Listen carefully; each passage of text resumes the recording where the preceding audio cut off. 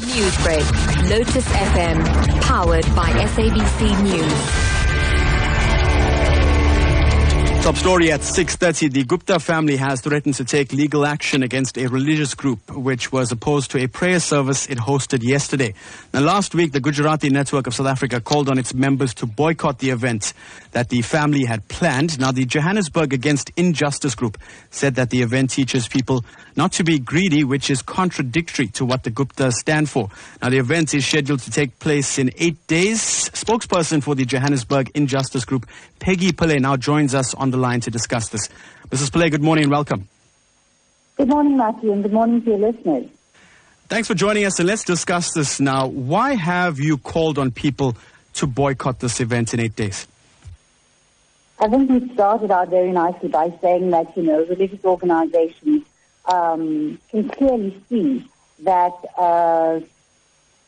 the behavior of the Gupta family is completely contradictory to the teachings of the religious discourse that they've planned for the next 8 days. And that is the primary reason is that we are asking people to think about this, to not attend the function in protest against this kind of hypocrisy.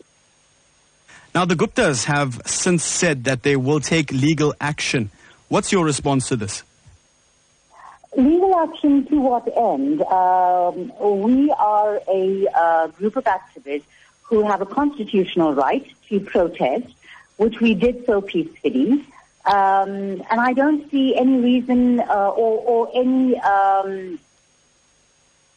reason for the Gupta family to want to take us to court over this, or to press any kind of charges against us or to seek any kind of legal action. In fact, after the episode of yesterday, or the day before, I would imagine that the only organizations that have any recourse to the court are going to be organizations like the Gujarati Network and Johannesburg Against Injustice for the kind of violence that was perpetrated against us.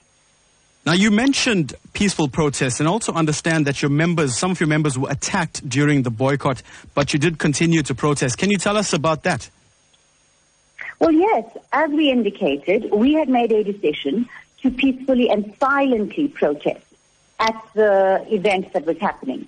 So we stood on the side with no blockage of entrances, with no words spoken at all, and had only just been there for about 10 minutes when a combi load, in fact 2 combi loads of Black First Land First individuals lunged at all of our activists, who were protesting.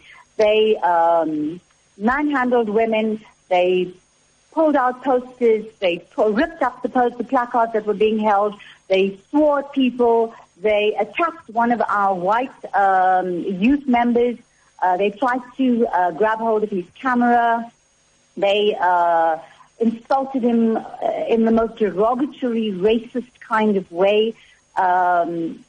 They hurled accusations at all of us who were standing there. I'm not sure where these people get their information from, but I can guarantee you this, that despite all of the violence, we will continue to do what we're doing, and we'll continue to stand up for what we believe in.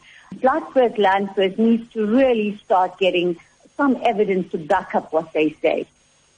Well, that is where we'll have to leave it. Mrs. Pillay, thank you so much for joining us. Thank you. Bye-bye. That was spokesperson for Johannesburg Injustice Group, Peggy Pillay, joining us on the line. You're listening to Newsbreak on Lotus FM.